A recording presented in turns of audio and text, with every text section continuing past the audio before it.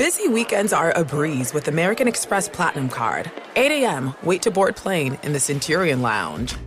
Much better. 2 p.m., grab seats for the game. 6 p.m., book an exclusive reservation with Resi Global Dining Access. Right this way. Because the American Express Platinum Card offers access to the Centurion Lounge, must-see live events, and exclusive reservations at renowned restaurants. That's the powerful backing of American Express. See how to elevate your experiences at americanexpress.com/withAmex. Terms apply. Apple Card is the perfect cashback rewards credit card. You earn up to 3% daily cash on every purchase every day. That's 3% on your favorite products at Apple, 2% on all other Apple Card with Apple Pay purchases, and 1% on anything you buy with your titanium Apple Card or virtual card number. Visit apple.co/card calculator to see how much you can earn.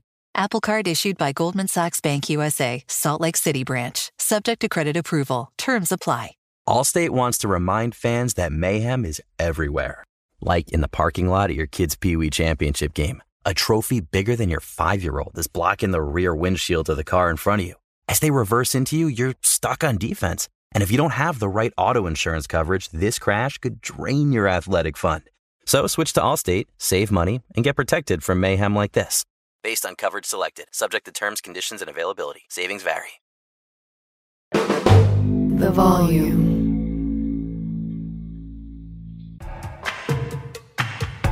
No! Oh my God! How could he do that? Are you on What? Charles Darwin. The nerds is where it's at.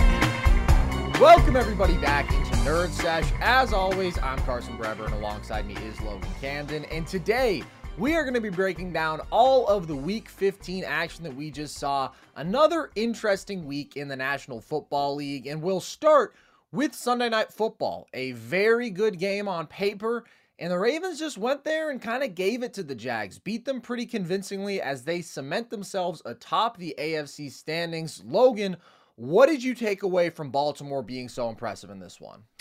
I think we have to beg the question, Carson. Are the Ravens the best team in the AFC? Are they the best in the conference? I mean, I know that was your stance coming into this game. You've been pretty staunch on the Ravens bandwagon for a while now. And you see some of the stats on the broadcast, man. We've mentioned it throughout this year. It is my favorite, fact about this Ravens team, and they all back it up on the broadcast. They've led in 90% of time in their games. They've led, I believe, was it every 2-minute warning in the fourth quarter they have had a lead? Yeah. The Ravens very well could be undefeated, and they mentioned some of the rare teams that they're in company with. The 2005 Colts, the 2007 New England Patriots. I mean, when you're talking about being in that kind of company, that kind of rarefied air, you have to ask yourself, are we just sleeping on Baltimore a little bit? Are we behind the curve? What do you think? I mean, did this reinforce it to you, Carson? Do you firmly believe that they are the AFC front runner? I think that they are the best team in the AFC. I don't think that there is a massive gap necessarily, especially in terms of ceiling, because although I'm not quite as high on the Chiefs as you are at this point, because I think that those receiver issues are really concerning and have consistently limited them enough to where we can't just be like, that's all right, they'll figure it out come playoffs. There still is a world in which they figure it out enough to where Mahomes is so great, that defense is so great, that team has a really high ceiling. The Bills, to me, over the last 4 weeks, have been arguably the second best team in football, but I would give Baltimore the nod. They have been the most consistently elite team in the AFC by far, and when I compare their formula to the Chiefs, who are still number 2 in the AFC for me, yes, they're both elite defenses, but Baltimore's is on another level, I would say. They now have the number 1 scoring defense in football again. They have the fewest yards per play allowed since the 2015 Broncos, a historically great defense, and we have seen them shut down the Lions, shut down the Seahawks. In this game, shut down the Jags. I mean, part of it was situational brilliance, but still, you hold them to such a low number. Like, they've done this against really good offenses. They are elite at every position group in the secondary, the linebacker corps. They have been the most productive pass rush in football. That's an edge that they have over the Chiefs. It's top 5 sort of defense versus best defense in the league. And then offensively, they just have more ways to win. I think the Chiefs need Mahomes to be exceptional every single game. Whereas the Ravens, we see in this one, of course, Lamar is spectacular with his ability to extend plays, what he does on the ground, but you also just have a dominant effort from this offensive line and from this rushing attack as a whole, where they give you 250 yards on the ground. And then Lamar makes a few of those spectacular plays, right? That unbelievable one where he gives himself 8 seconds scrambling around behind the line of scrimmage and then finds Isaiah Likely, who makes a great play. And by the way, he's come on in a big way. And I just think Lamar is consistently going to make you such a good offense. When you just give him capable weapons like this, they've been the better offense on the year than the Chiefs. So I have the utmost respect in Patrick Mahomes, but it's not like I'm going to diminish Lamar Jackson, who to me is a top 3 quarterback in football, is a top 3 one-man offense in football, when he has the better weapons, even if they're not elite, and he has the better defense. 100%, dude. And I thought the Ravens were the best defense in football about midway through this year. And you see it. Justin Madubuike, man, Patrick Queen, Kyle Hamilton, there's such an abundance of weapons. You got Jadeveon Clowney, who's had a great resurgence here in Baltimore. Like, they're just freaking loaded, man. And the offensive line, even without Ronnie Stanley, I mean, he's on and off the field here in this one. They got Patrick McCarry, who has been, for the past 3 to 4 years, their depth offensive lineman. He doesn't just fill in at left tackle. He fills in all over the offensive line, but it really is the difference with Lamar. Lamar has the second highest winning percentage of any quarterback since entering the league, not named Patrick Mahomes, and we finally have to start putting some respect on him. My dad doesn't want to do it, Carson. Peek behind the curtain. Jimmy, I'm back. I'm back time. home. I know, man. I'm back home for a little bit now for the holidays, and my dad's just like, no, yeah, man, Lamar hasn't won a playoff game. He hasn't won a Super Bowl. He doesn't have any hardware. Same old criticisms, and I'm like, Dad, I don't know how you can watch what he did tonight. Those 2 massive plays that you talk about, the play extension, the agility. Damn, man, Lamar's special, and I want to appreciate him because so many people disparage what Lamar does because he hasn't had any of this playoff success. We talked about all the changes, why this is a different year. Yeah. The expectations are different this season. It's a new offensive coordinator. It's a new system. It's a brand new Lamar Jackson. It's new weapons. It's brand new everything. And this is the best version of the Baltimore Ravens that we have ever seen behind Lamar Jackson. Yeah. And those are teams that are winning double digits every single year. These are teams that are 70% in the win column when Lamar Jackson plays, again, second behind Patrick Mahomes. And this is the best unit he's ever had. I'm not ready to do it, but they are concretely number 2 to me. And like you said, Carson, if Andy Reid and Patrick Mahomes keep trotting Kadarius Toney out here, maybe I do like the Baltimore Ravens a little more. I mean, damn, man, that boy can't get right. The Ravens are damn good, and I would not be surprised if they won the AFC at all this year. This is a hungry team. This is a very talented team, and Lamar seems like a very, very different quarterback, man. That's the biggest difference to me. We talked about it last week, but this is a different Lamar Jackson to me, man. Totally agree. And you can look at that 2019 team. I mean, they're one of the top regular season units of all time in terms of point differential, but Lamar was not at the level of polish and poise as a pure passer that he is now. That is absolutely the difference maker in terms of my faith in this team. And even with Mark Andrews out, dude, I still think the weapons are better. Likely is legit good. Flowers is legit good. OBJ is legit good. Rashad Bateman has a very solid game in this one. So I believe in this group offensively a lot more than those of the Ravens past, even if this hasn't been their most dynamic offensive unit week in, week out, because again, I think they have more ways to win now than they have previously because of the level that Lamar has had. And this was a really interesting matchup just in terms of the perspective on where these two quarterbacks are at, because coming into this year, we ranked our top 10 guys and these two were neck and neck. I had Trevor Lawrence one spot above Lamar because so he had taken that massive breakthrough step, and I thought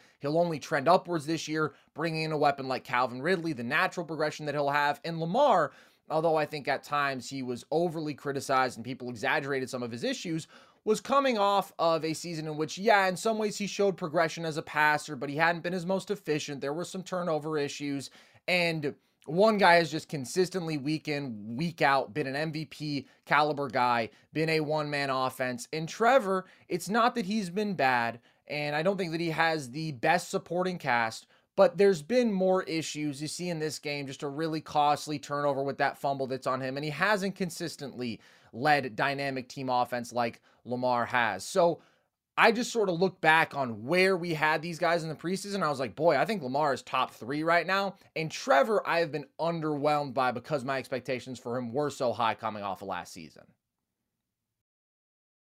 I think it is important to contextualize, though, Carson, that a big portion of the reason, and I think I speak for you, you tell me if I'm wrong here, a big portion of the reason that we were skeptical about putting Lamar higher on those lists was because he hadn't finished either of the last 2 seasons.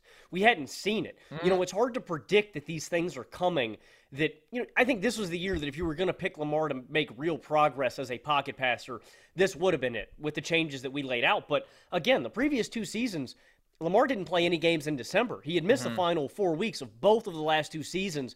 You know, when you talk up injury concerns, how frequently he ran the football compared to what he's doing this season, it was hard to project, and that was a reason that we were lower on Lamar. But now that he is ticking that box as a pocket passer, and again, I don't ever understand why people were off of him as an arm talent, dude. You know what I mean? I always thought it was stylistical style of play and buying in as a passer and maximizing your tools. And now that he's doing that, he doesn't have any holes. And this is not a debate to me. And like you mentioned, there's 3 guys and there's a gap between everybody else. And I think there's an even bigger gap with Trevor Lawrence. I don't want to put it all on his shoulders, Carson, because I do think, you mentioned, I think there are some changes that Jacksonville need to make.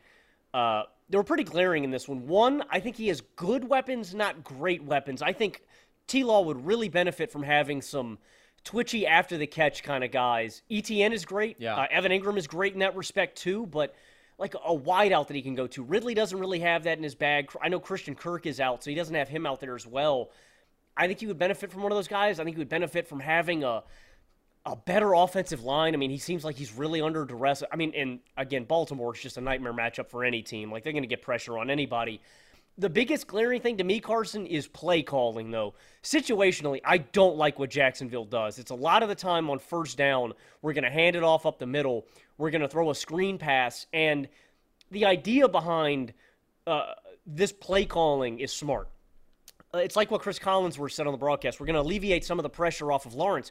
You're not alleviating any of the pressure off of him if you're not gaining any yardage on first down with these plays. If you're setting up T-Law for a 2nd and 12 or a 2nd and 9 every single time he gets the ball, you're not doing anything. And so it's not Justin Herbert levels of bad incompetence around Trevor Lawrence, but I don't think this is as good of a situation as people make it out to be. The Jaguars are good, and they are a far sight better than when they were under Urban Meyer, right?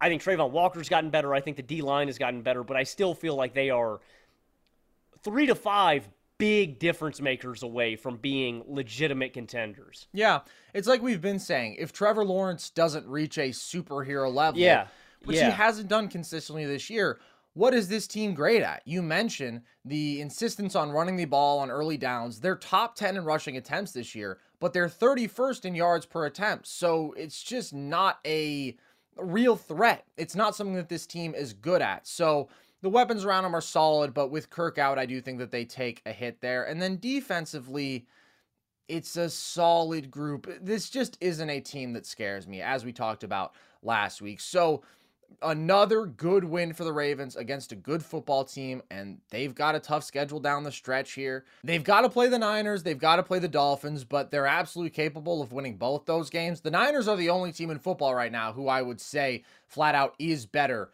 than Baltimore, and hopefully Keaton Mitchell can come back. We don't know what the situation is with his knee. Left this game with injury, but he has been so explosive, so dynamic, averaging over 8 yards per carry, and wasn't really utilized much through those first 6 weeks, but since he has started getting more touches, has been one of the most productive and certainly one of the most efficient football players on this team. So you hope that they have him out there just to make this running game all the more dynamic. For sure, Keaton's really, really dynamic, and he's the big speedster, big play threat. His dad actually used to play for the Ravens, I believe in the late 90s, early 2000s. He was a running back for them as well. Final thing on the Ravens, I just want to mention, we talk about Lamar, his growth as a passer, and we all know how great he is at actually running the football. There's one more aspect that I want to hit on with Lamar as a QB that you bring up Keaton. So many plays when Keaton gets handed the ball out of pistol or out of single back, it's like Steph Curry taking a three-point shot or when the ball is in his hands.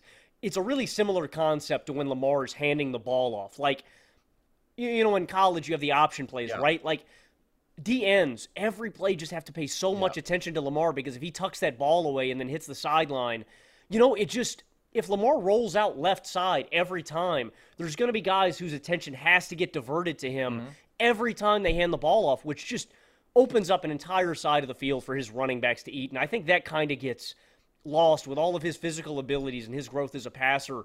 His effect on the offense goes further than just when the ball is in his hands. Absolutely. Like, he might be the deadliest play-action guy in the NFL in a long time. I think that can get lost in the shuffle. But Lamar is a damn near a one-man offense. You know what I mean? That's a central part to me that's baked into just his superhuman value. It's the stress that you're putting on defenses. It's the attention that you demand at all times. And that's why you can see his numbers from the last couple years, and he didn't have elite passing production or efficiency, but the Ravens are scoring 28 points per game when he's out there, and they're scoring 17 points per game without him. It's the Lamar Jackson effect. Every single play, whether or not he is actually the focal point of that play, defenses have got to give him a lot of respect. And he, along with that elite defense, have made the Ravens one of the league's elite teams in a year where there's not that many truly great teams, and a lot of teams have up and downs, and that applies to both the Buffalo Bills and the Dallas Cowboys, who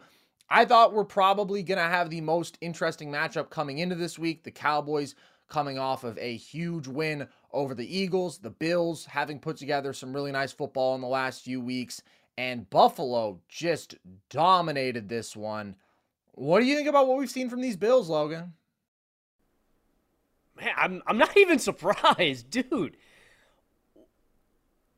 Damn, man, I almost want to pick the Bills to win the AFC, dude. I'm fired up on Buffalo.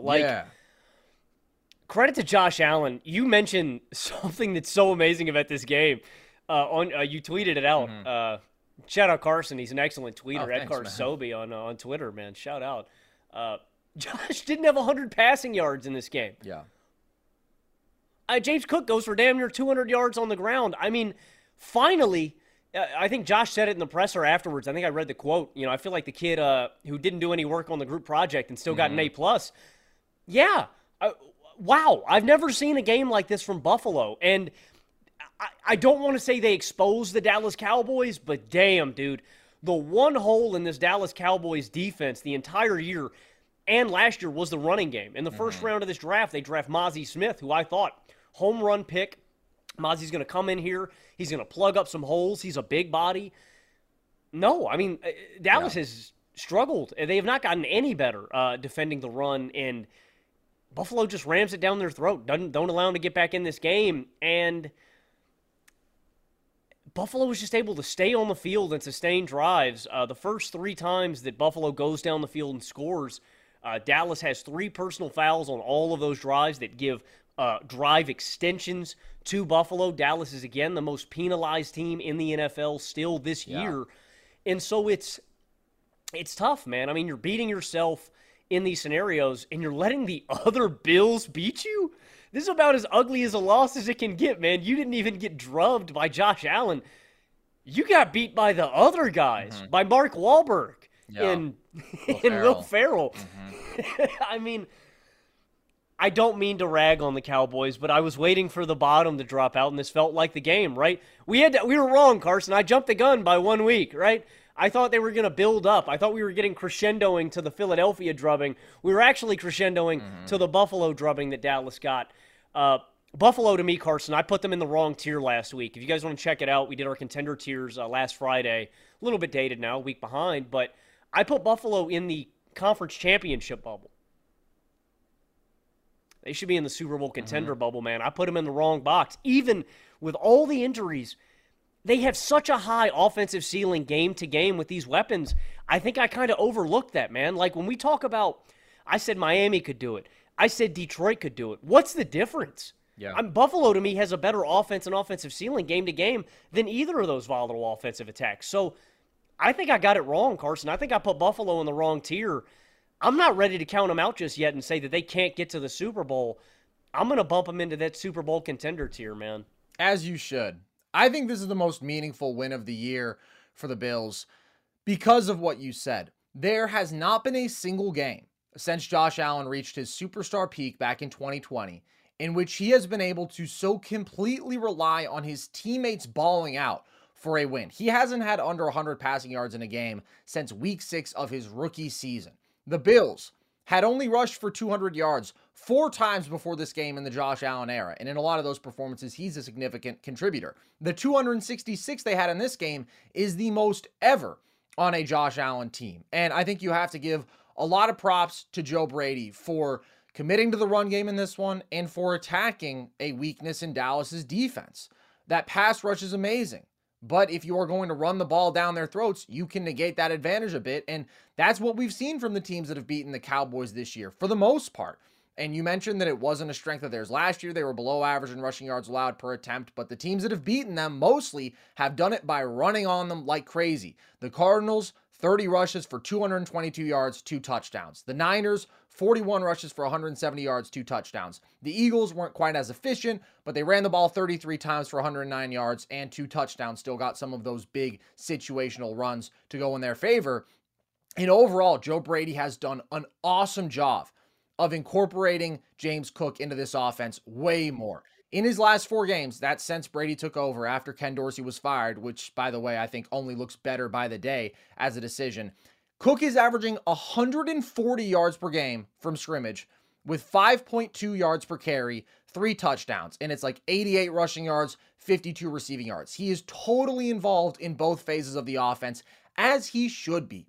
He is an incredibly talented running back, easily the best running back that the Bills have had since Shady McCoy himself. In his production in this game, we haven't seen a Buffalo Bill rush for this many yards since Fast Freddie Jackson back in 2010.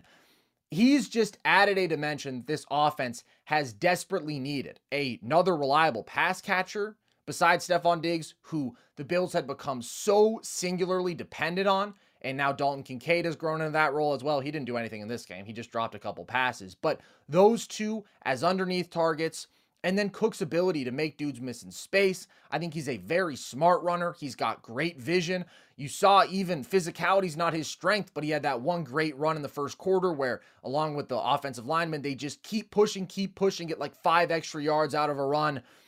That was so awesome to see. A performance where the Bills can not just win, but blow out a really good football team, and Josh can just kind of sit back and enjoy the show. I can't remember the last time that that's happened. It's certainly nothing close to that this year. And on the other side of the ball, I've talked about how this Bills defense, once they lost several key players, Matt Milano, Daquan Jones, and Trey White, your expectations just had to come down a level, and the defense just hadn't been that good. But boy, I thought this was an outstanding defensive performance from them. Not just down those 3 guys who I mentioned, but also down A.J. Epinesa, who has been fantastic on the front this year. Down Micah Hyde, who is still a reliably good safety. They dominated the Cowboys. They got tons of pressure with 4. They were great in coverage. Shout out to Taylor Rapp, who stepped up as a safety. He had 1 dumb unnecessary roughness penalty, but I thought he was quite good overall. And it was just a dominant all-around showing. So, as I said earlier, I think the Bills are a top 2 team in football since firing Ken Dorsey. They should be 4-0 with wins over the Eagles, the Chiefs, and the Cowboys. We talked about how unprecedented it is to lose a game like the one that they played against Philadelphia. That's not saying that I view them as a top 2 team necessarily when we're talking about playoff projection. And as I said earlier, I still think that Baltimore is the top dog in the conference. But they are playing great football right now, and this was the most completely dominant they have been as a football team all season by far. But I also think the Josh Allen MVP case is brewing here, and this isn't the game necessarily to go on about that because he didn't have to do too much. But as the Bills start to trend in the right direction, Logan, they're going to be 10-6 in 2 weeks. They're not losing to the Chargers with Easton Stick. They are not losing to these New England Patriots again. They already lost once. That was the only time that I could possibly stomach that happening. He's got 37 total touchdowns, 6 more than second place. He's got the 3rd most total yards.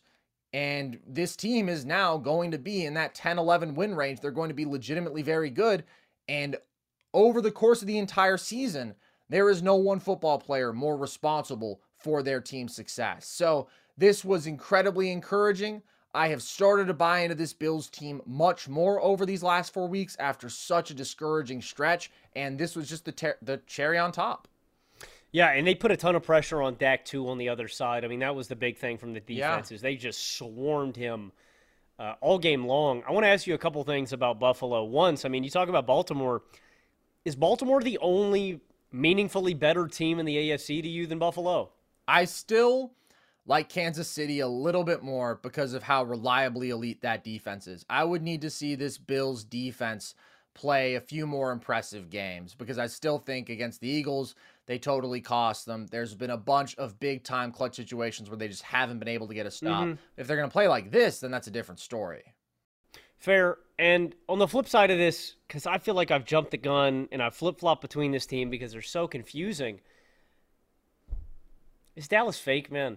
Okay. Like, I mean, it's just like, because I think I got it wrong again. I think I got Buffalo and Dallas wrong. I think these were the two teams that I would switch from our contender. Well, I got three teams wrong. Green Bay, Dallas, and Buffalo. I don't think Green Bay should have been in my wild card winners tier. I think I jumped the gun on that. I think Tampa Bay should have been, though. Shut up, Baker, chill. baby. Shut All up, right, Baker. we'll get there when we get there, pal. Other two teams, though, I think I should have flipped, and I think I should have flopped Dallas and Buffalo. I think Buffalo should have been in my Super Bowl contender tier, and I think Dallas should have been in my contender, my conference championship tier. I got excited, man, and Dallas did it to me again. I was like, you know what, I'm not buying into Dallas this year. And then I did it again, man. They got me. I don't know, man. Do you think Dallas is fake? I know you've been, on the train. No, I don't think they're fake. Here's my take on this whole thing. This is a year where there is one great football team. And I think the Ravens, you can look at and say they've been really consistently very good. They've lost a couple games that they shouldn't have, but it's not like they were blown out, embarrassed. They dictated all those games. Outside of that, you are looking at a lot of teams with big flaws, with hideous losses. The Eagles are 30th in points allowed per drive. That defense has been awful. The Chiefs, we can say, well, in any one game they haven't been embarrassed, but they came into this week having lost 3 of their last 4. They had a really ugly game against the Broncos. They shouldn't have lost to the Packers, and at the end of the day, they're a 5-loss team. Those are some real blemishes. The Bills came into this game 7-6 with some humiliating losses to the Broncos, to the Jets, to the Pats. So the Lions, right, their defense had been awful in recent weeks. The Dolphins have had the easiest strength of schedule and just had a really bad loss to the Titans. I think people are very ready to jump on the Cowboys and say, ha, you guys actually suck, you being one of them, Logan. But they just had an incredibly impressive win against the Eagles. And by the way, it's not just that the Cowboys embarrassed the Eagles. The Niners embarrassed the Eagles in back-to-back weeks. So if the Cowboys are fake, then the Eagles have to be fake. The Cowboys, outside of that Cardinals game, have only lost to really good teams. The Niners, the Eagles, who they kind of outplayed in the game that they lost, and the Bills. Now they got embarrassed by the Bills and the Niners. And I think there are concerns with this defense that don't show up against a lot of the shitty teams that they have beat up on. I think that is fair. The run defense, how do their DBs hold up against really elite passing attacks? I think that they're good, but I don't know if they're as smothering as playing the Patriots or the Giants would suggest, but I still think they're good. I still think that Dak has been playing awesome football, and he had just an overall bad showing in this one. Like, he was just kind of all over the place. He put the ball in harm's way a few times, could have had more than one pick, and probably tanked his MVP case that had been brewing real strong over the last 8 weeks. But that pass rush is still elite. CD is still elite. They still run the ball relatively well. No, they're not the Niners, but I'm just hesitant to go around calling people frauds this year when it's kind of a mid-off. Like, there's a lot of teams who aren't going to blow you out of the water every single week. The Cowboys are a team with a really high ceiling that check a lot of the boxes for really good football teams. So I'm not out on them, but I'm also not totally confident that they're going to play great football every single week. I mean, totally confident's an understatement. I'm very underwhelmed. It's concerning, man. I mean, but okay, but what about the Eagles who just got manhandled in back-to-back weeks? Yeah, and what about the Chiefs whose receivers cost them every other game? The concerning thing with the Eagles and Cowboys, it's anytime they've played a good team, they've crumbled. No, that's not true. The Eagles have some of the best wins in football. Well, the 2 toughest games in their schedule when they're playing teams who are in their stride, they got dogged. But they also beat the Chiefs. They beat the Bills. No, the Eagles have Dolphins. The Eagles have good wins. I mean, I think you're right. I just don't think there is a top dog, and then there's everybody else. That's what I'm saying. That's really all I'm saying. I'm not. But here the to Cowboys are also defend fake, the Cowboys. Man. Okay, but then everybody's fake. Do you think the Eagles are fake? Are the Eagles fake? Are they frauds? A little bit. Okay, as much as the Cowboys? Yeah. So there are two teams in football that aren't frauds, or would you say the Chiefs and Bills are playing well enough? I don't think the Chiefs, Ravens, or Niners are fakes. Okay. Or the Bills. Sometimes. Yeah, I mean, the word fraud is definitely weird for the Chiefs because I think that they're better than their record because they've had a couple of really weird losses. But they're not a perfect football team. They have a real red flag. Are you still sticking? The reality of the year. You're still sticking Ravens Niners. That's your pick right now? Yeah. I think I'm still sticking Chiefs Niners. Okay. All right. Yeah. Any other takeaways from this game? Nothing crazy. I mean, yeah, I think the Bills have a really high freaking ceiling, man. And if they can get hot, man, any year with Josh Allen at the helm, dude, there's a chance.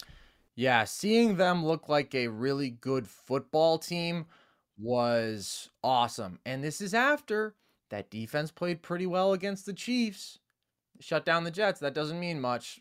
Everybody shuts down the Jets. They literally got shut out today. But it's definitely a team that is trending in the right direction, that has the upside to beat certainly anybody in a flawed AFC. And Logan, as I started talking about a couple weeks ago, I said the Bills are playing well.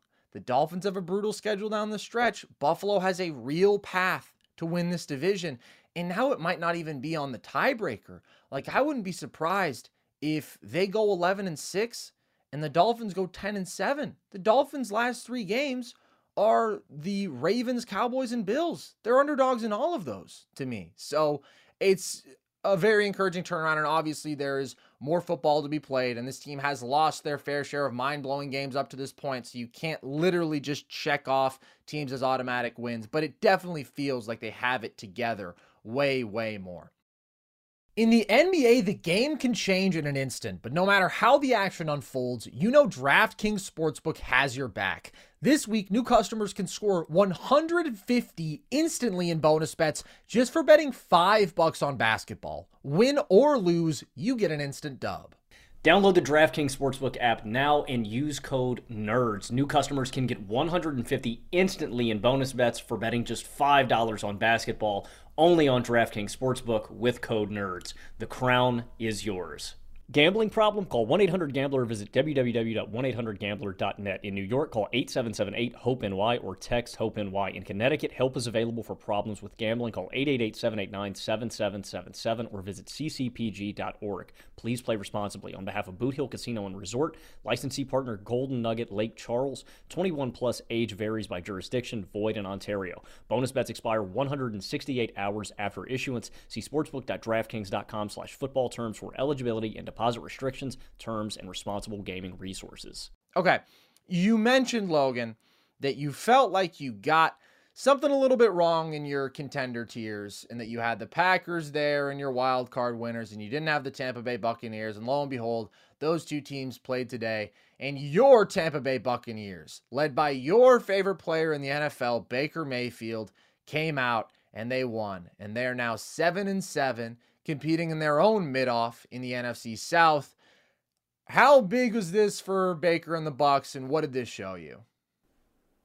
I will be accepting apologies whenever people would like to line up and form a line. Anytime, okay. I'm willing. Look, the Buccaneers are mid. They are not real contenders. Maybe they win a wild card game. Maybe. But they're going to have to play the Cowboys. I don't know, man. You and a lot of other people considered the Bucs to maybe be like the worst team in football coming into this year. I mean, that was a part of the take.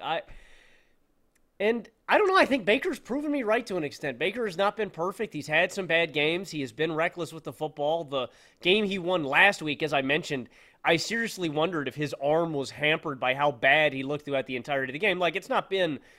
I don't think Baker's checked all the boxes this year, and this isn't the most convincing victory because it's against Joe Barry-led defense, and I was torching Devondre Campbell all game long. It seemed like every catch that any receiver made over the middle, it was him getting cooked. But Baker has proven something with this offense that I expected coming into this year. They got a new offensive coordinator, Dave Canales from Seattle, came over, overhauled this system. I expected massive improvement because Byron Leftwich was the offensive coordinator the year previous. And this wasn't a full faith in Baker making this offense elite. I mean, again, you're going from the greatest quarterback of all time to Baker Mayfield. But I thought that with the weapons surrounding here, with a slight improvement in the offensive line's play, with Tristan Wirfs back, that with Rachaad White, who's one of the best yards after the catch and receiving backs in the game, with Mike Evans, one of the most consistent wide receivers in football, with Chris Godwin, a damn good number 2, I thought that these guys could help take Baker up a notch, and I think they have this year. Like, this is not Baker making this offense singularly great. He's using what he's got around him, and he's making the most of it, but Baker Mayfield brings a fire and a confidence and he cares, man. He gives a fuck. It means something to Baker. It's not, I don't know. And I hate to dog on the guy. No, I don't hate to dog on the guy. I love to dog on the guy. I hate him. Mitch Trubisky, does he want to play football? Okay. Does he care about the outcome of the game? I don't know, man. I think this was Mitch Trubisky's worst fear coming to life, that he had to play football. I think he's scared to take snaps. Baker Mayfield wants to be out there. He wants to win games. He wants to dictate it, and he's got a fire and a belief in himself that he can get it done. And I don't know, man. He was so damn confident in this game. He was deadly accurate, too. He was on time. Like, I think this is I don't think Baker is the singular driving force behind the offense, and I don't think Baker is the singular reason that the Buccaneers are great. This is not the take. I think this is a good offense with a good offensive coordinator, with a competent quarterback who can do just enough to get it done, with really good weapons around him. And then on the other side, you got a defense that was really banged up last year and has been so much better when healthy. Like, yeah, man, I just think that people like to hate on Baker, and I don't really know why. And it's not that Baker is some consistently great quarterback, right? Baker's below average. Baker's probably somewhere between average and below average. But there is a volatility game to game with Baker that if he is on, that if he is confident, that he's feeling himself with weapons, you can explode like this. You can't explode when you're let out by Mitch Trubisky. You see what I'm saying? Like, there's a volatility that comes with Baker that I buy into when he's having good games, and he's never going to quit on the team. He's never going to quit on himself. He's never going to put his head down. Baker's headstrong, and I really like that. He's headstrong, he's a leader, and he's tough, and I really like those qualities in my quarterback. Yeah. Listen, you're right. I picked the Bucs to win 4 games, and I looked at this team and thought Brady was able to claw them to 8, but that defense had regressed a bit and lost some key guys. And as much as I like Rachaad White, having watched him and covered him at ASU and thought he was really dangerous in space, I was like, as a down between the tackles guy, he's probably not built to carry a rushing attack behind a very suspicious offensive line. And so I thought this is just a team that's pretty underwhelming across the board, but I absolutely think that I undersold, first of all, how great Rachaad could be in the other aspects of the game. I think that he has been awesome as a receiving back, truly elite in space. How good the 1-2 punch of Mike Evans and Chris Godwin still is. I mean, those guys are both awesome. I think that this defense hasn't been great necessarily, so maybe I wasn't super far off there. It's more about but it's been a very solid defense. It's more, though, been about the offense reaching a level of solid football that I didn't really think that they could. I'm getting to Baker, Logan. I'm not just going to ignore Baker entirely. I'm just saying there's been components around him as well that I think I undersold. But there's no doubt that seeing the level of quarterback play throughout the NFL this year has made me appreciate Baker more. Because, Logan, I'm just going to read you off a list of dudes who we had as starters this week. And, of course, injuries play a factor in this. But Zach Wilson, Bailey Zappi, Aiden O'Connell, Easton Stick, Mitch Trubisky, Case Keenum, Tommy DeVito, Nick Mullins, Desmond Ridder, Joe Flacco from the dead, Jake Browning, who's actually hooping. But if you told me, before the year that Jake Browning was going to be starting, I would have said, yikes. Sam Howell, who I think got totally overrated by just raw passing numbers. That guy's a turnover machine. He holds onto the ball way too long. I don't think Sam Howell's good at all. Bryce Young, a poor guy, but geez, he is brutal to watch right now. So there's a lot of dudes who really, really, really suck. Those last few names who I mentioned, all of those guys have some redeeming qualities, right? But I still think Baker's better than them. So yeah, sort of by default. I mean, staying out there, staying upright, and not being a total fool. Baker's a very solid starting quarterback. He has played better. I mean, I can't sit here and say that like week in, week out, I've been like, yeah, Baker was really solid. A lot of the times I think that he still can be careless with the football. I think that he misses throws, but today he was legitimately awesome. He was throwing dots. He made big plays. There's no question he cares, and he's got enough natural ability compared to a lot of these other dudes who are just flat out disasters that he certainly stands above them. So props to Baker's, props to this Bucs team. Like, you know, they don't scare me. They're not legitimately good, but you don't have to be legitimately good to win the NFC South, and that's what you said, and I thought even amongst that lowly group, they were going to be towards the bottom, and I don't think that that's the case. So I apologize, Baker. You're doing well, buddy. Would you still rather have Derek Carr than Baker Mayfield? I think I would rather have Derek Carr than Baker Mayfield. Wow, really? I mean, dude, it is. How many mid-offs are we going to have today? Well, actually, man? I say that. You know, dude, I actually think in my QB rankings, I think Baker and Derek are like next to each other. But you know what? Yeah, that's what I'm saying. This was by far, the best game that Baker has played all year. But yeah, they're both to me right in that same exact range of very average. And at this point in the season, you're relatively glad just to have a dude like that who's still upright, but you know that you can only go so far with them at the helm, and then that leads to frustration. Like, I think Carr, you get to that place much quicker because they invested in him as the guy in the offseason, and there was hope that he would actually be a ceiling raiser, and he's just not. Whereas Baker, it's more like, wow, we found a diamond in the rough here. This is a guy who we sort of picked up off the scrap heap, played for 2 different teams last year. It felt like nobody wanted him, and he's doing enough to get us in the playoff conversation. But I saw Colin today say that Baker's worth paying. I don't know about that. I don't know. What do you think? Like, is he their guy for the next few years? Ooh, that's a good question. Yeah, I mean, I think he's bought himself. We can't ever look too far in advance with quarterback play because, I mean, it really does take, one bad season of Baker next year and he could be gone. I think Baker has bought himself a 1-year extension. Yeah, I'm good with that. I'm good with the 1-year extension. If they want to remain a competitive football team, he's an option that is very solid. And yeah, he's below average in terms of a lot of the passing efficiency stats this year, but he's solid. And he is firmly above the tier of, wow, those guys just suck. And there's a lot of those guys this year. There really are. Okay, this was a unique week, Logan, because we've now got to the point where there were 3 Saturday games. So give me a takeaway from one of the games that we saw before today's action. Yeah, I think obviously I'm going to go with my team, seeing them played. I'm going to stick with the Steelers game. Carson, I've never seen the Pittsburgh Steelers defeated like that after a loss. And what I mean by that is, this is a team that has had their spirit and their soul absolutely crushed.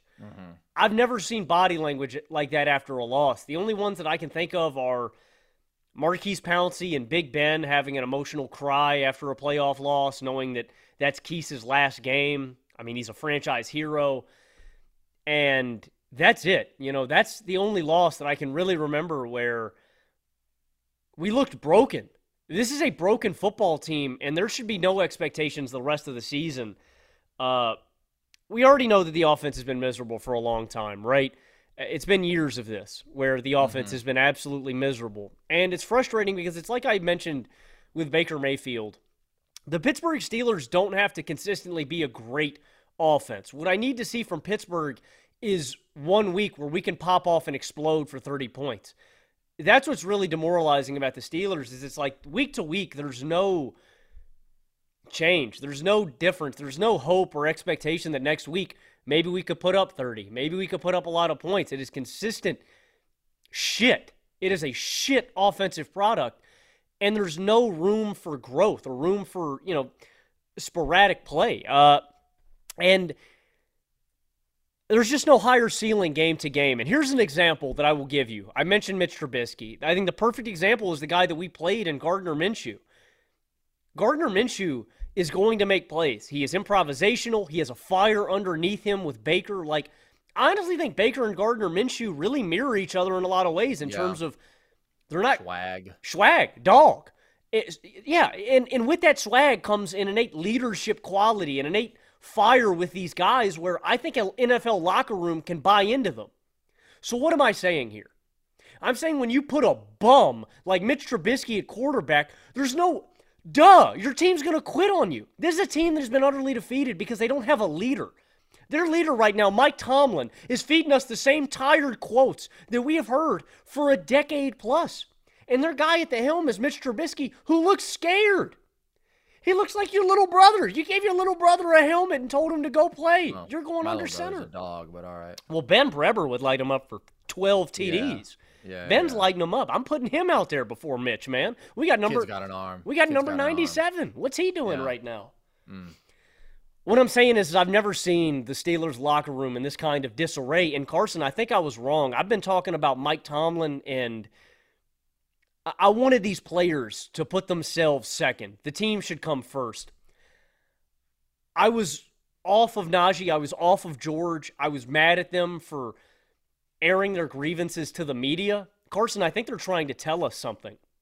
I think these guys from two prolific college programs, Georgia and Alabama, what I think they're trying to tell us is that no one in the Pittsburgh Steelers organization knows what they are doing on offense. The reason they are frustrated is because the Pittsburgh Steelers are clueless offensively. You want another comp?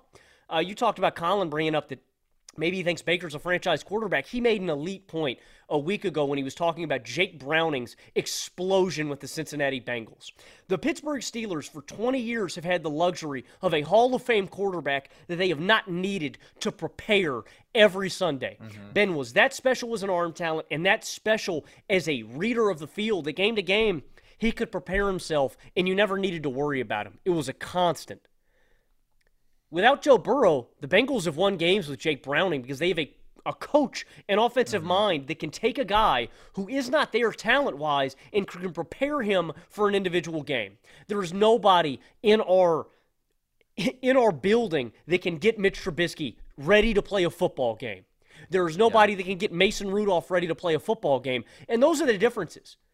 Kenny Pickett may not be that much more talented than Mitch Trubisky. Kenny Pickett can get himself ready to play a football game by himself because he knows coverages, he knows teams, he watches tape, and he works hard.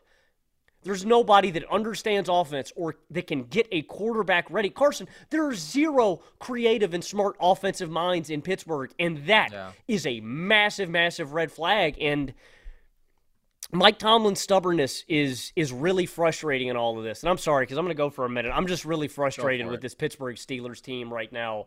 Let it all out, man. Mike Tomlin's stubbornness is frustrating in the point that we talk about all these different quarterbacks too, man. Carson, we could have had Baker Mayfield. Carson, we could have had Carson Wentz. We could have had Joe freaking Flacco. We could have had Gardner Minshew. The Cleveland Browns, after watching 2-3 games of DTR and PJ Walker, Kevin Stefanski said, we can't win games with these guys. We got to go do something. Mike Tomlin watched 2 games of Mitch Trubisky and said, you know what, I think we're going to trot him out there a third one. I've been knew Mitch Trubisky was a bum. Can I evaluate quarterback talent better than the Pittsburgh Steelers? God, I hope not, because we are going down a real bad path. Like, the Browns had the wherewithal and the awareness to go, we can't win games. We're not going to make a playoff push with these guys. We need to go get Joe Flacco. And Joe wasn't perfect today, but he can read a defense, he can make good decisions, and he can make throws. Mitch Trubisky can't, and it really frightens me that Mike Tomlin can't connect those dots, that Mitch Trubisky can't read the field, and he can't make the throws, and he can't make the plays. Neither Mitch or Mason, and we have yet to go out and find an offensive mind that knows what he's doing or to find a serviceable quarterback that can help us through this tough time without Kenny Pickett. So I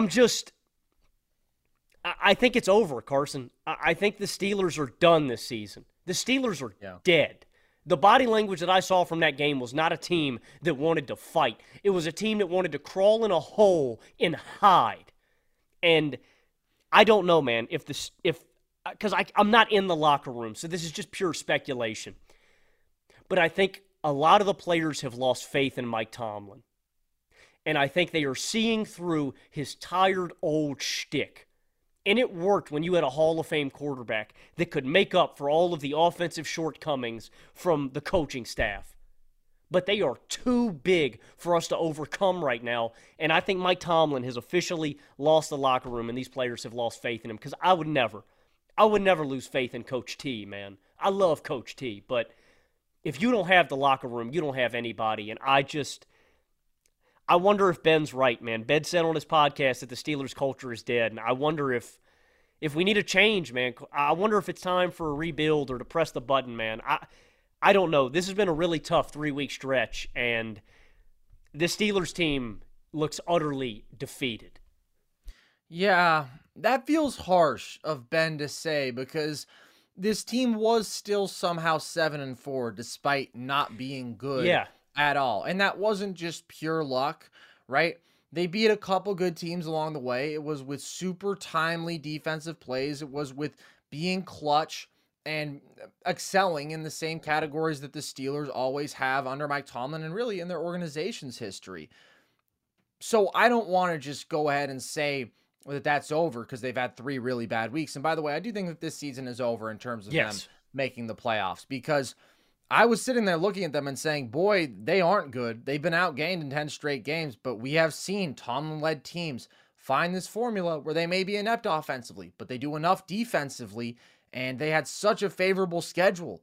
The Cardinals and the Patriots, 2 of the 5 worst teams in football, and they lose both those games. This you still think is winnable, and they go up 13-0, and they let up 30 unanswered. Now it's over. Now you have the Bengals, the Seahawks, the Ravens. There's just no chance, and you can't do anything serious with an inept offense when you're scoring under 16 points per game. And, even though their defense is good, it's not one of the best that they've had. They are still so bad in terms of point differential that the only teams that they're above are the Jets, the Patriots, the Cardinals, the Panthers, the Commanders, and the Giants. And by the way, 2 of those teams have beaten them in the last 3 weeks. So this was never a good football team. It was just a question of if they could pull off enough of that Mike Tomlin magic because they weren't a good football team last year. They were 20-something in terms of point differential, and they won 9 games. They weren't a good team the year before that. They had a negative 3.2 point differential, and they won 9 games. Same goes for the Duck Hodges year and the Mason Rudolph year. They find a way as the number 27 scoring offense to get to 8 wins. And that magic has just run out to some extent where you're like, man, you are losing games to truly awful football teams because really, that's what the Steelers are. They're bad, and they've just had enough of those huge plays, and they've had enough of that culture and that defensive identity. But what do you think happens with Tomlin then? If he has lost the locker room, if this team clearly has such a low offensive ceiling, and I know that you were really excited about Matt Canada being fired, and they had the one good offensive game against the Bengals, but it doesn't seem like things have meaningfully improved there. And you haven't liked any of the last 3 offensive coordinators, so now you're talking about just hiring the wrong people, and can Tomlin identify the dudes who he wants to lead his offense? Do you think there needs to be change made? Yeah, I do. And 2 things, and I'll say my piece. One, in this game, we see the Steelers' black voodoo magic. I thought when we went up 13-0 off of a blocked punt and QB sneak where Mitch actually fumbles on that 4th down on the second push. He gets in initially, so they give him the TD.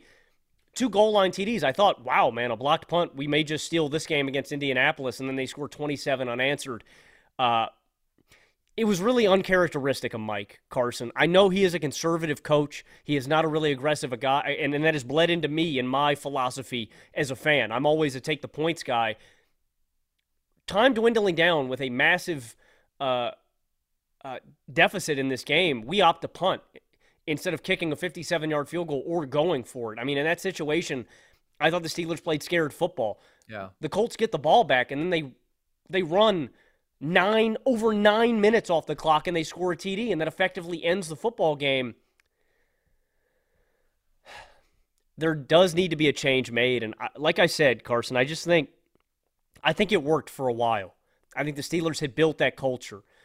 I think it's really hard to do with that old guard in the locker room. And what I think Ben meant by that with the Steelers culture is I think there's a lack of leadership on this team with David DeCastro retiring, with Marquise Pouncey retiring. We have 3 leaders on this team. That's TJ Watt, that's Minka Fitzpatrick, and Cam Hayward. And what they have consistently said throughout this year is that they are frustrated with everybody else in the locker room taking for granted the Steelers' culture. They are saying that people are not working hard enough week to week, game to game, to get results. And there just isn't enough fight in the locker room. And to me, Carson, that starts at the top. If we don't have a leader, what are you doing, Mike? And I didn't like his energy and his answers in the press conference. It was the same old deflective BS that we've seen from Mike. And when we're winning, it's good. We do not care. You can listen to a bunch of Tomlin quotes. To me, Carson, I do. I think there needs to be a change, and I don't know if it's coming. Because with the Pittsburgh Steelers organization, that has to come from Art Rooney II. Art Rooney II is the only guy that can make that call, that can let Mike Tomlin go. It was enough for Art to make the decision on Matt Canada. If the Steelers miss the playoffs, I think he's going to have a question at the end of the season if it's time. I hope and I pray that Mike Tomlin at the end of the season says, I'm tired. I ain't got nothing left in me. I'm retiring. I am walking away, because that's the only solution to me, Carson. The Steelers are in need of hitting the rebuild button, and it's okay. It's okay. It's just time, man. Because if Mike Tomlin trots back out here for the next 2 seasons, my dad made a great point at the house after the game, and it is the same sentiment that a lot of Steelers fans had that I have been hesitant to come to. If Mike had done this after Ben retired, if him and Ben went out side by side, we would have a new regime in, and it would be okay. We wouldn't have this expectation of winning under Mike Tomlin or these playoff expectations. We would say we're a rebuilding team, and at the end of the year, we're going to have a high draft pick. At the end of this year, we're going to be picking in the 20s again. You know what I mean? It's just, this team is not talented enough to contend. We are too far away to get there in one offseason. And Mike Tomlin is a good enough coach to drag us to mediocrity. We need a offensive mind in here to restart. The Steelers need to restart, Carson. That's my takeaway from this football season, is the Steelers need to hit the reset button. Yeah, I think that that's probably the correct take, even though I have been so impressed in recent years with what Tomlin has been able to do with such atrocious offensive talent, and I have been a defender of his because of that. You reach a point where there just isn't value in scraping out 8 or 9 wins when you are never a threat to do anything in the postseason. And I think you're right. You have to do a hard pivot at this point.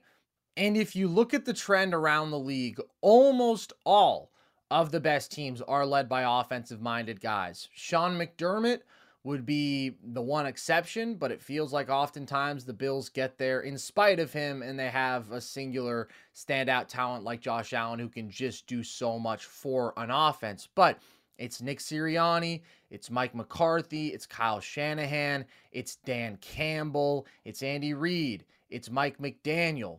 Jim Harbaugh has a special teams background, but he is a guy who's bought into the analytics and aggression offensively. Like, it's just up and down. You see these teams that are going with offensive-minded coaches are the ones who are thriving, and the teams led by defensive guys are few and far between at the top of the standings. Dude, just really quick, look what Shane Steichen did to us. Shane Steichen, brand new offensive mind out of Philadelphia, torched us. Yeah.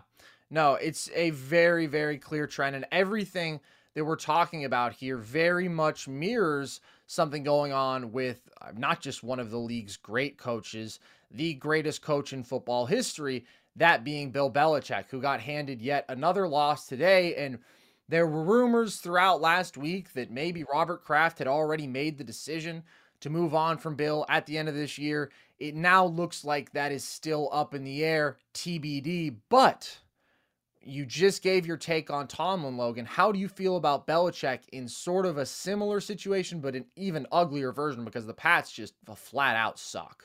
I think it's time for New England and him to part ways. It's like, it's really similar to what I was saying about Tomlin.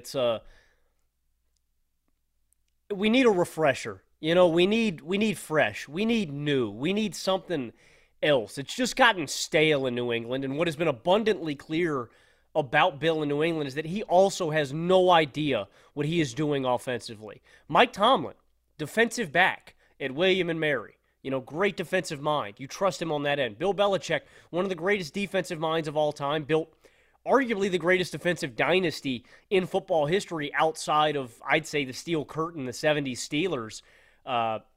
There's probably some other groups that you can point to in NFL history, but that's one of the greatest of all time. Consistently, a top 5 defense for 20 years. That's absurd.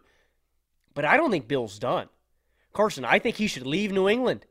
Just think about it, man. Great coaches.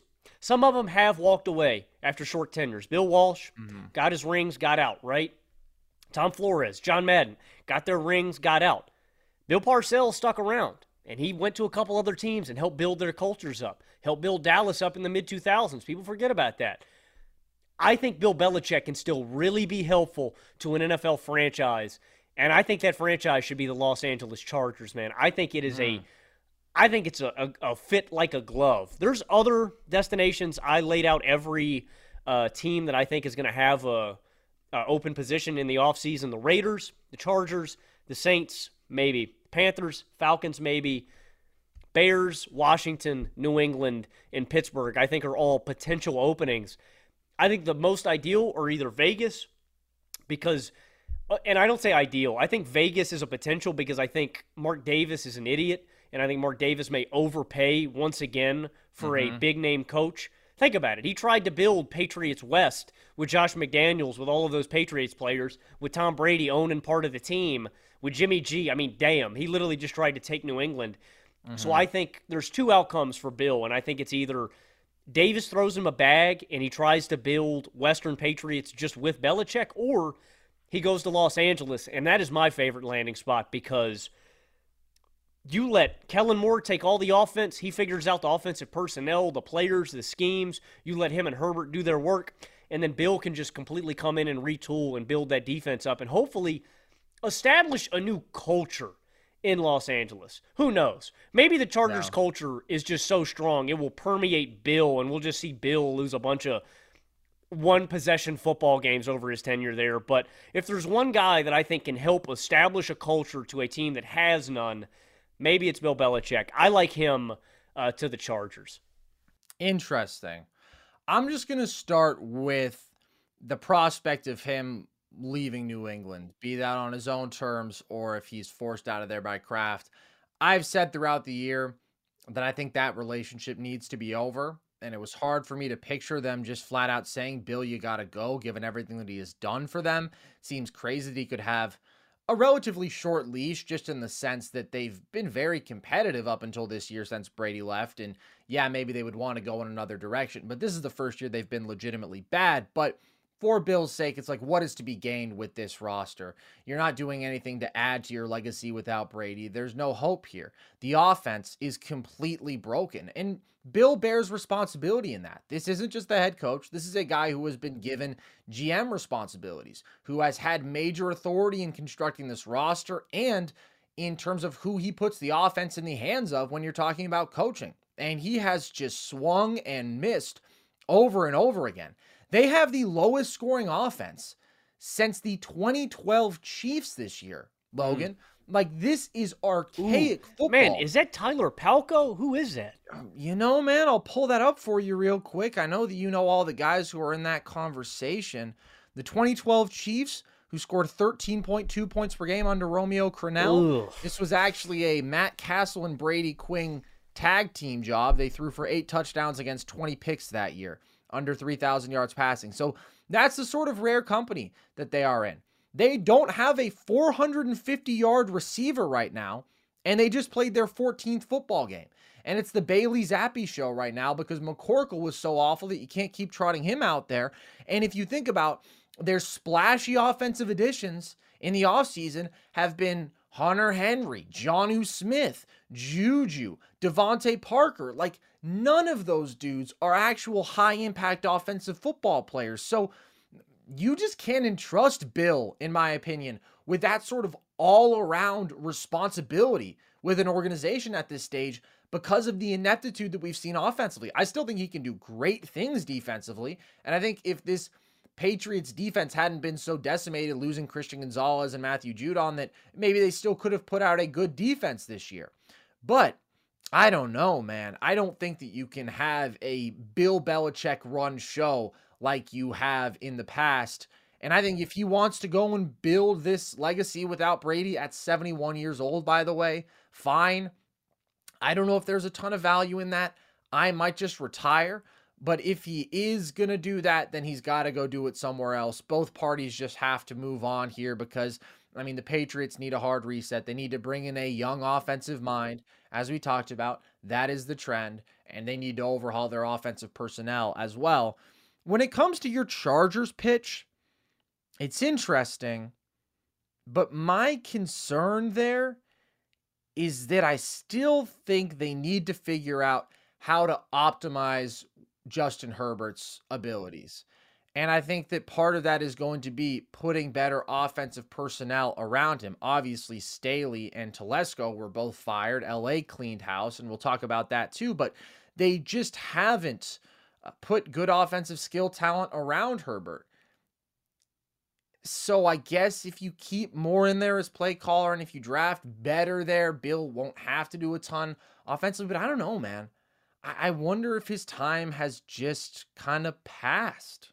And I mean, that's okay too. I mean, like you said, if Bill wants... He's 71. If Bill wants to walk off into the sunset, I mean, it's time. I mean, there's nobody more accomplished. He's the greatest coach of all time. And I think intelligent football fans will realize, how important he was. Stupid football. Oh, Brady made him. Yeah. Football's deeper than that. I mean... Yeah, Brady didn't turn out a top 10 defense every single year for 20 seasons. It's just kind of, I don't know, it's kind of hard to imagine Bill not being around. You're right, though. It is abundantly clear they need to part ways, and I think it's going to happen, Carson. I think so, too. I've heard just a lot of rumblings, and friend of the show, Peyton T. Gallagher, one of his favorite quotes, when there's smoke, there's fire, and I think New England's going up in flames. I think it's Gerard Mayo's job next season. Do you want to see Bill stick around, or are you ready for him to hang it up? No, I think it has to be over in New England. Chargers, that's interesting because there's no team that needs a cultural overhaul more. Wow. I just think they also really need to figure out the offensive side of the ball, and you can't trust Bill to do that anymore. I just found out, too, I mean, you are right about his age. I just looked it up. He would be basically, he already is now because he's still coaching. Yeah. Basically the fourth or fifth oldest coach ever. The oldest ever, interim head coach Romeo Crennel at 73. And then George Halas was 72. So, it probably is unlikely that he goes somewhere else, but I don't know. The only spot I can see really Bill intrigued by is a spot with a franchise QB already. Yeah. Well, that's certainly the thing that they have struggled to figure out in New England, but hey guys, this is Matt Jones, Drew Franklin from the Fade This podcast. We got a great episode coming up, picks in all the sports, football, basketball, we do them all, but here's a preview of this week's episode. Nothing to do with anyone personally, but Creighton is the team every year that the nerds, the basketball nerds, they're like, who's really good? Creighton, watch Creighton. They play, and I'm like, I don't want to watch Creighton because I agree with Shannon the dude today. Creighton's never going to win anything. Stop talking to me about Creighton. They're not never the Big East tournament. They could maybe they win the Big East tournament, but it'll only be luck. But they're always like, a sleeper team that like that guy who I told you had 8 title teams. One of his title teams was Creighton is not winning the national championship. I don't have them doing that. That's why do we all have to act like Creighton is a good team? Creighton's like the band they all say you should know if you really knew bands. And then they're never at any of those. Yeah, exactly. And it comes time for the Grammys, and they lose out to, Lil Durk. And you're like, see, I knew Lil Durk was better. Why are you telling me? The whole time. And this episode was brought to you in partnership with DraftKings. To hear more, listen and subscribe to Fade This on iHeartRadio or wherever you listen to podcasts. Hey guys, it's Ray from the Bobby Bone Show here to tell you the national sales event is on at your Toyota dealer, making now the perfect time to get a great deal on a dependable new SUV like an adventure-ready RAV4. Let's go! Available with all-wheel drive, your new RAV4 is built for performance on any terrain, from the road to the hills to the trails, all over. And with plenty of passenger and cargo space, plus available tech like wireless charging, and your entire crew can stay connected. Or check out a stylish and comfortable Highlander with 3 spacious rows of seating, up to 8 passengers, yeah. And with available features like the panoramic moonroof, you can sit back and enjoy the wide open views with your whole family. Plus, both RAV4s and Highlanders are available in hybrid models. So no matter your style, you can drive efficiently and save on gas. Visit your local Toyota dealer. Check out amazing national sales event deals on RAV4s, Highlanders, and more. Visit buyatoyota.com. That's buyatoyota.com. Toyota, let's go places. Allstate wants to remind fans that mayhem is everywhere. Like in the parking lot at your kid's Pee Wee Championship game. A trophy bigger than your 5-year-old is blocking the rear windshield of the car in front of you. As they reverse into you, you're stuck on defense. And if you don't have the right auto insurance coverage, this crash could drain your athletic fund. So switch to Allstate, save money, and get protected from mayhem like this. Based on coverage selected, subject to terms, conditions, and availability. Savings vary. Let's talk about this Chargers mess then, Logan, because we didn't get to break down them getting 63-pieced, letting up 63 to the Raiders, getting beaten by 42. Truly just one of the more unbelievable performances of the year. That's what happens without Justin Herbert. And as I said, that finally prompted them to clean house. Bye-bye Brandon Staley. Bye-bye Tom Telesco. The most obvious moves of the NFL season that took way too long to happen. But I will say, it was pretty awesome that we got to see them go out doing it big. Yeah. Like, I could not have imagined a more picture-perfect way, after all the losses in which I've advocated, get rid of Brandon Staley. He obviously sucks. Why do you still have Brandon Staley? He's a very bad football coach. A performance like this, where our sweet little Herbert didn't have to be subjected to any of it himself, I mean, that was pretty perfect, man. You couldn't have drawn it up better. I mean, sometimes the truth is stranger than fiction, man. You couldn't write some of this stuff. And that's what we said leading up to this, man. I was waiting for it. Brandon Staley, you know that one meme where it's like, you know, you're taking like a shield for somebody? The shield for Brandon Staley, his entire Chargers tenure has been Justin Herbert taking all the fire. And finally, hallelujah, we get to see Brandon Staley with a stretch with a backup quarterback. And this is really where you get to test his mettle and see what he's made of as a head coach. I mean, it's as bad as you could have thought. Like you said, dude, a defensive head coach who got praised for leading the Rams out to a Super Bowl, and he gets boat raced by a team that put up exactly 0 points the week previous to playing them. It's awesome. It's poetic. Sayonara, you stink, man. Brandon Staley, I cannot believe that it took this long. But again, man, it paints your picture of Dean Spanos, the Chargers culture. It took the worst beatdown I've ever seen for Dean Spanos to finally go, hey, you know what? Maybe this isn't our guy. It's the most Chargers shit ever, man. Does Brandon Staley ever get a job anywhere again, Carson? I think he works in football again. I think it's a long while probably before he's a head coach again. And he's young, man. Like, there's going to be a long window, but it is pretty remarkable when you think about how he was credited with, like, revolutionizing modern NFL defense with all of the too high safety looks, with the softer boxes, but they were able to effectively take away the explosive passing game from some great offenses. And now it's like, boy, they were 28th in points per game allowed under Brandon Staley, the Chargers. And by the way, they're 29th in points per game allowed overall with Justin Herbert. So the side of the ball that he's responsible for, he's been a disaster situationally in terms of picking when to go and not, clock management. I mean, there's been so many things that Staley has been rightfully maligned for. The one that we have to mention, or I think I saw somebody bring this up, is just like all three of his final losses in each season were as painful as a Chargers loss could go. 63-21 against the Raiders. You have the blown... Was that the biggest blown lead in playoff? Was that bigger than the Oilers? Wait, no. Or no, I don't know if that was bigger than Oilers-Bills. No, it wasn't. The Vikings game in the regular season was the largest. True. But that was the second largest playoff deficit, yeah. Massive blown playoff lead. And my favorite of all is when they're playing the Raiders. A field goal, or excuse me, a tie football game sends both of these teams into the playoffs. Staley opts to take a timeout when the Raiders have the ball. The Raiders have already decided. We're going to end it in a tie. We're both going to go to the playoffs. It's just going to be a truce, solidarity. Staley calls a timeout, and the Raiders boot the field goal at the end of the game to knock the Chargers out of the playoffs. He gifted them a playoff berth. I mean, how much worse can a guy be? Yeah. No worse. And it's a shame that he won't get to add any more horrible losses to his resume. But this really was the best, man. By far the best game script of Brandon Staley's career. But the defense has been awful. The investment in players, personnel has been awful. I think Quentin Johnson this year in the first round versus guys like Jordan Addison, Zay Flowers, that was one of the final straws, and that's Telesco too, right? But obviously these guys are going out together.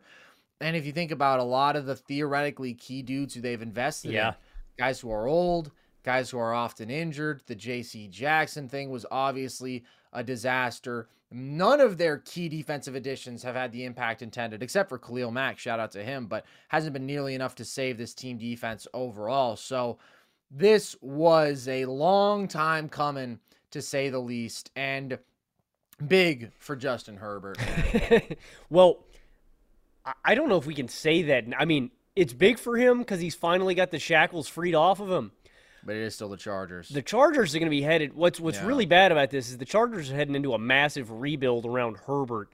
I mean, all those players, a lot of the players that you're alluding to that they've paid big money to, I think they're going to cut and trade in the offseason. I don't think Khalil Mack's a Charger next year. I wonder if Joey Bosa is a Charger next year. Like, it may, we're talking about getting Herbert a lot of help. It may literally just be Herbert and Allen, and then, they just basically overhaul everybody else. So, is Bill Belichick your preferred option for the Chargers, or are they just your preferred fit for him if he's going to go somewhere else? That's a good question. Because let me tell you what I'm thinking.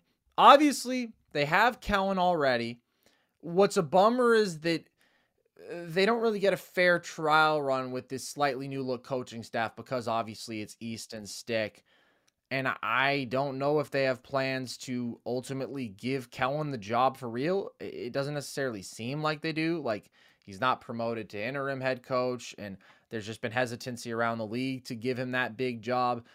So we'll see. It kind of feels like you either have to promote him or maybe sever that relationship entirely. But I don't think the Bills are going to fire Sean McDermott. And if you're looking at hot offensive coordinators on the market, Ben Johnson, the most attractive thing you can have is a franchise quarterback. And Justin Herbert, it's not going to be the best team to come available maybe, but they will certainly have the best quarterback, and that is going to be very, very intriguing. I was going to ask, do you think there's a chance they maybe make a run at Ken Dorsey as well? Excuse me, not Ken Dorsey, Joe Brady, yeah. I think the Bills are going to keep Joe Brady. I don't know if he's going to go all the way up to head coach from QB coach in 7 weeks or whatever. Maybe if he really kills it down the stretch. But I think there will be other guys who maybe have a larger body of work as play callers who will become available. But it's going to be interesting. You pray that they get it right. But regardless, this has at least illuminated how much Justin Herbert has done to clean up for this absolute shit show and make them a 500 football team, and what an accomplishment that is. Not everybody gets to walk out there and throw to A.J. Brown and Devontae Smith or Tyreek Hill and Jalen Waddle, and that's not taking shots at those guys. That's just the truth. Well, no. It's taking a step. Mike Evans and Chris Godwin, you know what I mean? Mike Evans and Chris Godwin, two legends of the game. Nobody's ever done it like Milky Mike, bro. 1,000 yards, 10 straight seasons. Unbelievable. But good look for Herbert in a sad way for the team. He's top 5, though. Okay. Any other thoughts from this week, Logan, before we wrap things up? I'm all good, buddy. All right. Well, that'll do it for us then. Happy holiday season to you all. If you want to check out some Nerd Sesh merch, maybe as a gift, that's at thevolume.com. Logan's got the hat, got the flag behind him. We've got shirts, we've got hoodies as well.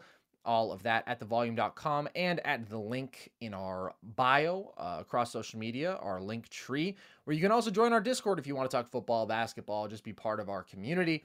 You can, of course, always listen to the podcast across audio platforms, and you can watch every show with video on our YouTube page, the Nerd Sesh YouTube.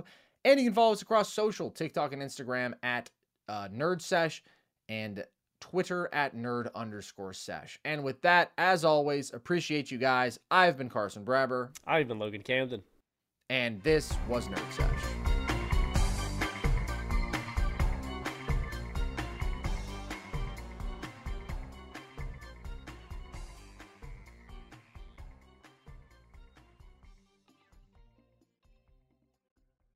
Are you self-conscious about your smile due to stains? Have you ever wished that you had a whiter and brighter smile? Smile Actives is a safe and affordable alternative to expensive whitening procedures. You simply add Smile Actives gel to your toothpaste every time you brush your teeth, making it the easiest teeth whitening solution out there.